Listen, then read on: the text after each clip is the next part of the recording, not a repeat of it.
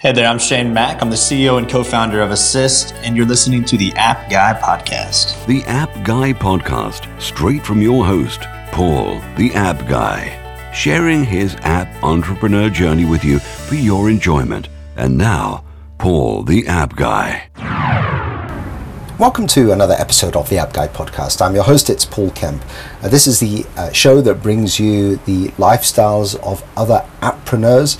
So I'm giving you a different episode this time.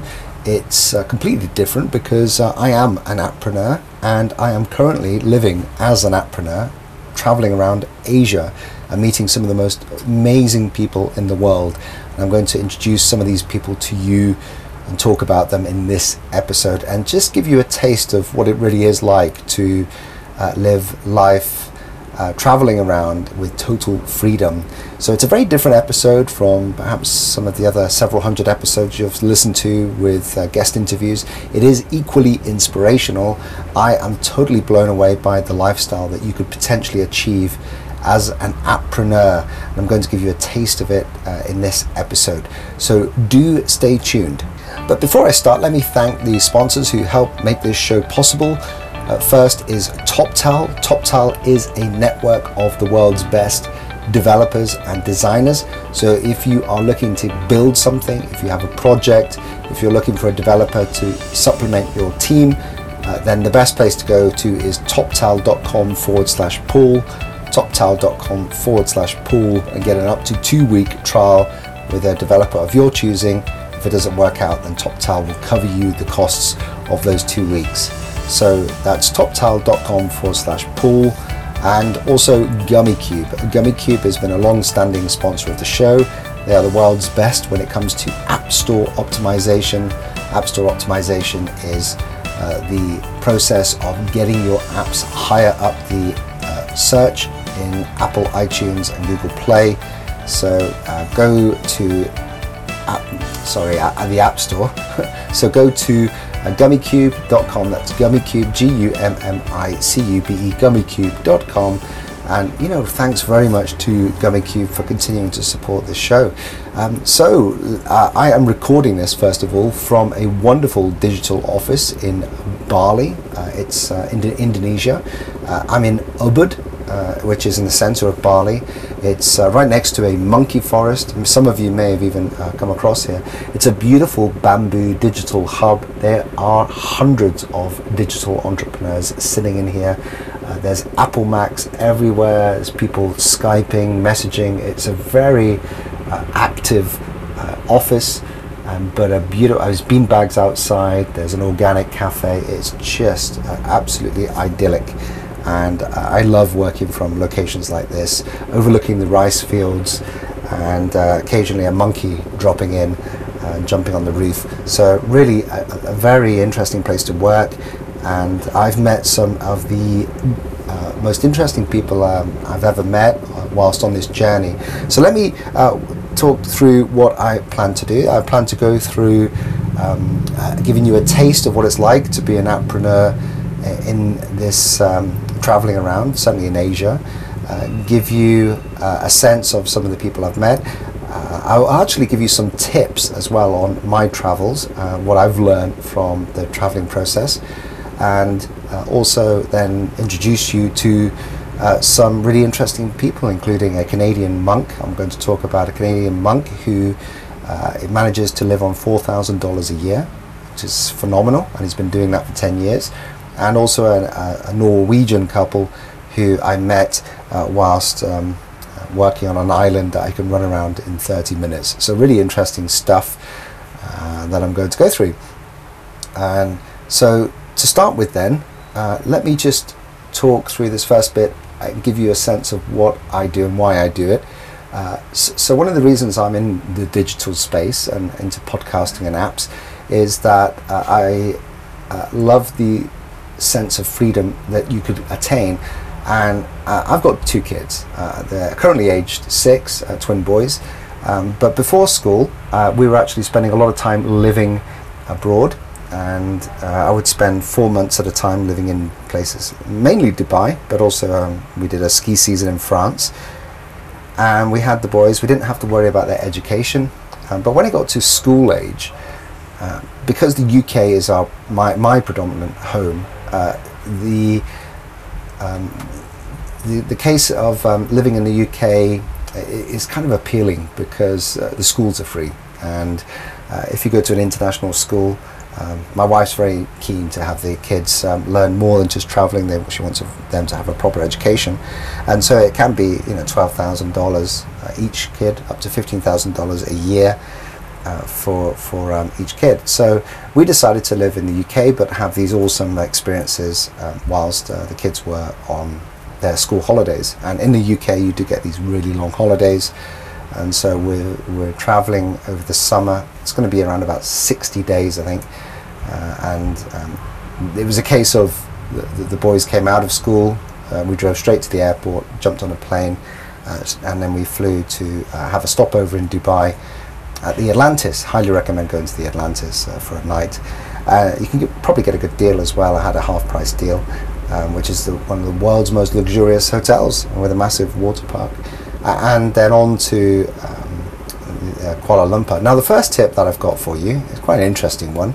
I didn't know this, but Emirates have, I flew Emirates, I really love Emirates, but this time around they have been overbooking their passengers, and they have this policy of they're allowed to overbook by 10%, assuming that some people won't turn up and stuff like that. Well, in Dubai, there were some really angry people, very, very angry people who were getting kicked off the flight because they were overbooked, and they had to then start to make decisions on who to keep.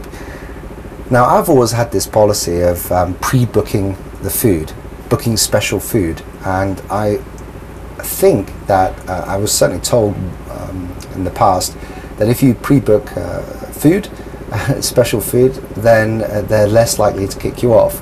And we still got on. There was a lot of queuing and nervousness, but we were split up as a family, but we still got on the flight. Although they didn't put our bag on the flight, we certainly got on the flight. And I think then everyone should be pre-booking food just to make sure that you actually are able to catch the flight you booked on.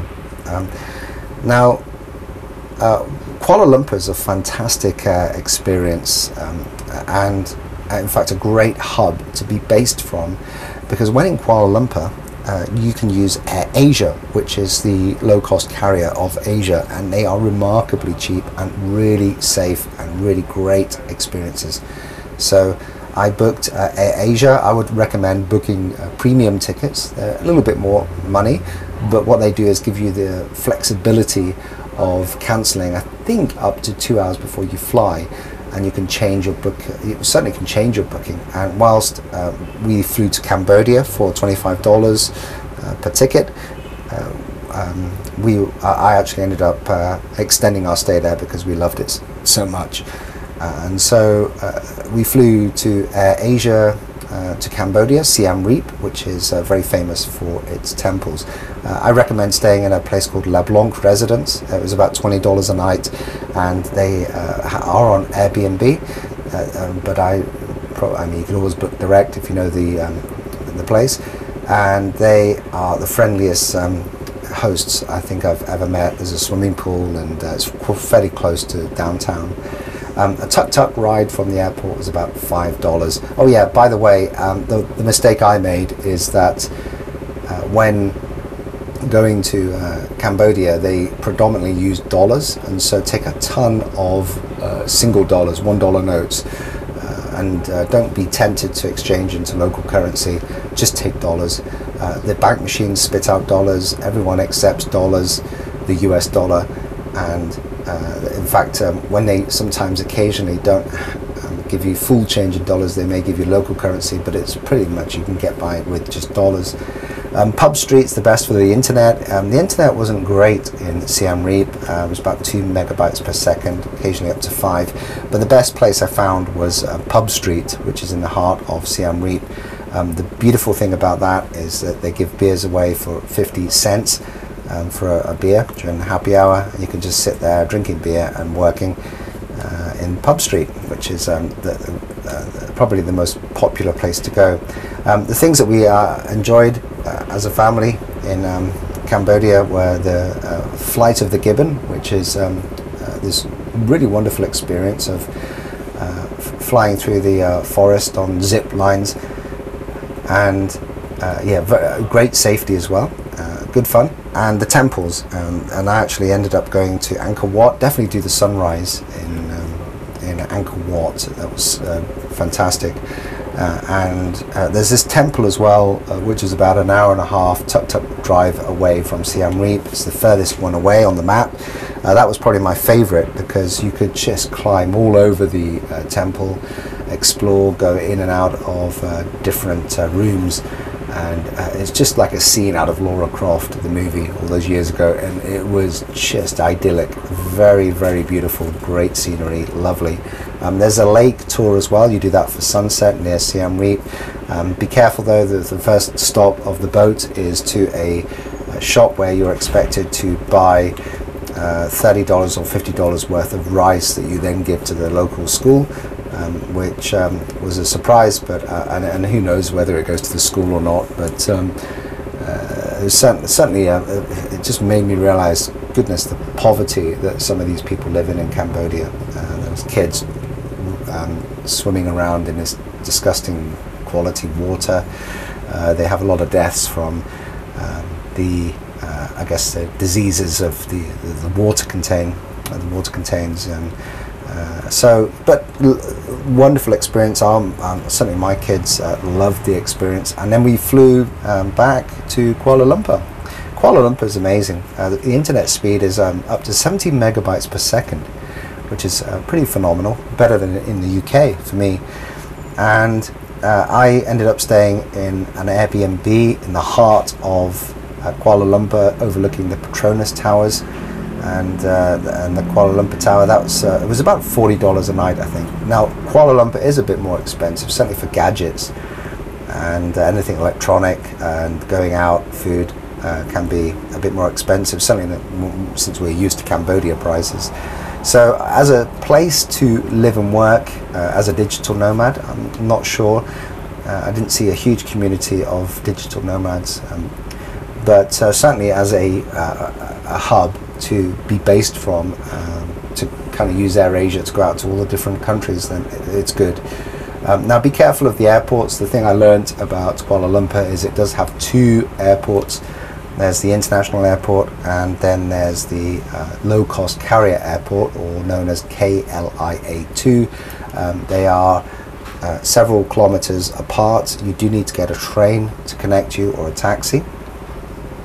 And so if you are going to book an international flight and then book an AirAsia flight, do make sure that you leave maybe 4 to 5 hours of connection time, because it is a fairly long process of getting out of one airport, going through customs in the low-cost carrier airport, and getting to your flight, which is quite a long walk as well. Kuala Lumpur was fantastic. So then flew to Bali. Now I'm not going to go through Bali or the Gilead Islands or Lombok this time around. I think I might save that for a future episode. There's a lot of stuff that I've learned, but that gives you a taste of the things I've learned whilst traveling, certainly traveling through Asia and connecting to the internet. Now that we've learned that, what about let's go into some of the people that I met along my journey. But before I do that though, I do want to just take this opportunity to thank the sponsors that make this show possible. And the first is TopTal. TopTal is the world's best when it comes to developers and designers. They're interesting because they have a lot of different skill sets within the developer community, and they have a very high bar when it comes to assessments. In fact, less than 3% or less than the developers applying to become part of their network don't only make it. So only 3% of their network make it through, which is a really high bar. In fact, it's higher than some of the other institutions like any of the Ivy League schools or the Navy SEALs. And it just shows you that the benefit is that you can go to this network of developers and designers, and you can get instant access to some of the world's best, and you'll be up and running in no time. In fact, you're introduced typically to developers, and they could be part of your team within a very short space of time. Sometimes within 2 weeks. And so I highly recommend them. They have a wonderful sense of ethics and the way they work. They're passionate about the projects they take on, and the people that, if you are a developer who luckily does get through the assessment process, then the work you can expect is of high quality. It's not the cheapest, but it is the best in terms of return on investment, because you don't want to be going through the experience of hiring a poor developer, bad communication, having to use the tools that a developer wants, and just being burnt. Go to the best in the industry. Go to TopTal's network. That's toptal.com/Paul. toptal.com/Paul is the best place to go to. And if you do go to that link, you will get an up to 2-week trial. What that means is TopTal will cover the costs of the developer if for some reason it doesn't work out, and they'll introduce you to another developer to make sure you're happy. They're that confident of their service. So toptal.com/Paul. Thank you very much to TopTal for sponsoring this show. Next is GummyCube. GummyCube is the world's best when it comes to App Store optimization. Now, it's pretty obvious what App Store optimization is. It's optimizing your app to have the best location it can possibly achieve within the app stores. That's the Google Play Store and the Apple App Store. And what they do is they use data from the app stores to help increase your search rankings using App Store optimization. And why does it matter? Well, it matters a lot because that 63% of all apps are still discovered through App Store search. You just look and think about your own behavior.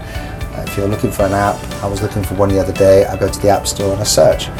And so you do need to sort of appear higher up on the search rankings.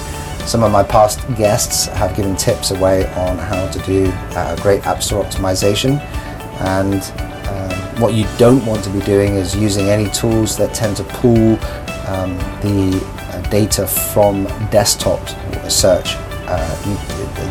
The web data does not match the mobile data in terms of search.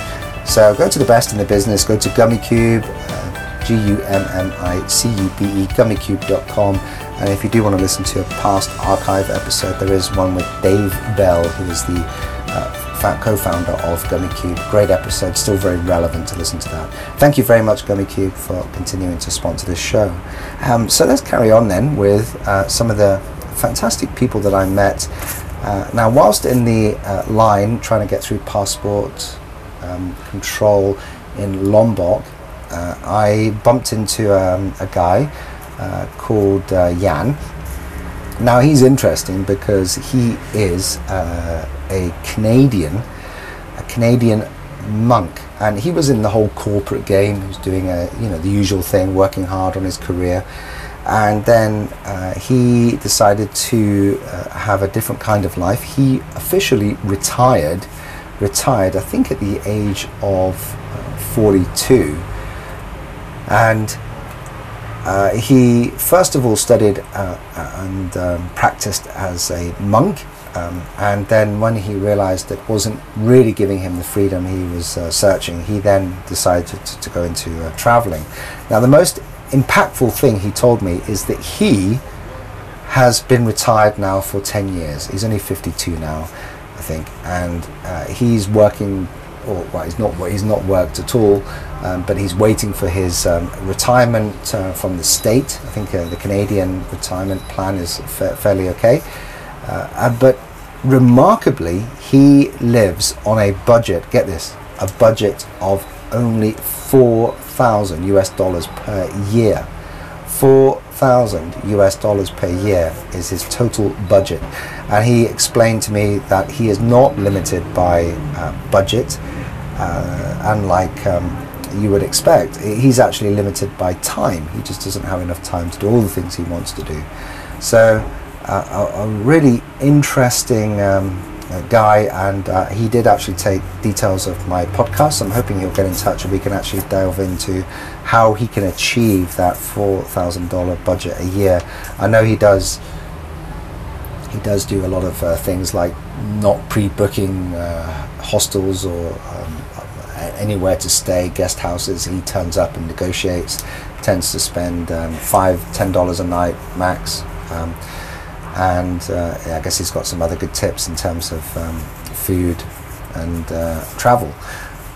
He happened to be on the flight because I think there was a promotion, and he decided to just jump on the flight. So what an achievement, living on $4,000 a year. And it made me realize, we spend on this podcast a lot of time looking at the upside, looking at the potential from earnings on the App Store. But if you're in a position to live on $4,000 a year, why not just, it's so much easier to, as an appreneur, to supplement your income with income from the digital space. And he actually was quite interested in learning how to make money in the digital space. So really interesting potential food for thought for anyone out there who is concerned about covering all their expenses if they're living in a very expensive place around the world. Now, the other interesting couple I met is a Norwegian couple, and they're Heldi and Jarli Øsland. They have 3 children. Now, the interesting thing is, if you think that you need to be 20 and free from any commitments, then think again, in terms of becoming a digital nomad, because here's someone who had, both of these had careers. Heldi as a social worker, and Jarli was running his own business, but he realized that the business was running him rather than him running the business. He wanted to do something different. She definitely loved traveling and wanted to do something different. They came for a holiday in Bali, loved it so much, they decided to then make a commitment to go back over, and they're now running their own business on the island of Gili Air, beautiful paradise island that I ran around within 30 minutes. I ran around the entire island. And everyone knows everyone else. Wonderful environment. And they bought some land. Now, the land ownership was quite challenging because the land cannot be owned by a foreigner. But luckily, they managed to befriend another Norwegian who was married to a local Indonesian. And because of that, the ownership was still within their name, but they could then have a slightly more trust in terms of the way that they can write up the contract to buy this land. So yeah, really interesting. And yeah, the kids were being homeschooled, which was interesting, which then I guess helped me learn that there are alternatives to the $12,000 to $15,000 for the international schools. Living is cheap as well, because obviously on an island there's just not that much to do, not much to buy, so you don't have much cost. Very, very interesting couple, quite inspirational to meet other business people that are doing some really awesome things like living on an island, running a business. So I'm getting towards the end of this episode now. I've learned a lot more, met a lot more interesting people, but I wanted to give you a taste of what it's like to live as a digital nomad traveling around. Again, I'm recording you this podcast from a very idyllic setting, a really nice warm temperature as well. And I think if you're listening to this whilst frustrated because you're stuck in traffic, or maybe you're listening to this whilst you should be doing some proper work in your corporate job, or maybe you're just about to finish university, you're not quite sure what direction to take, then just introduce yourself, open your mind to the idea of becoming a digital nomad.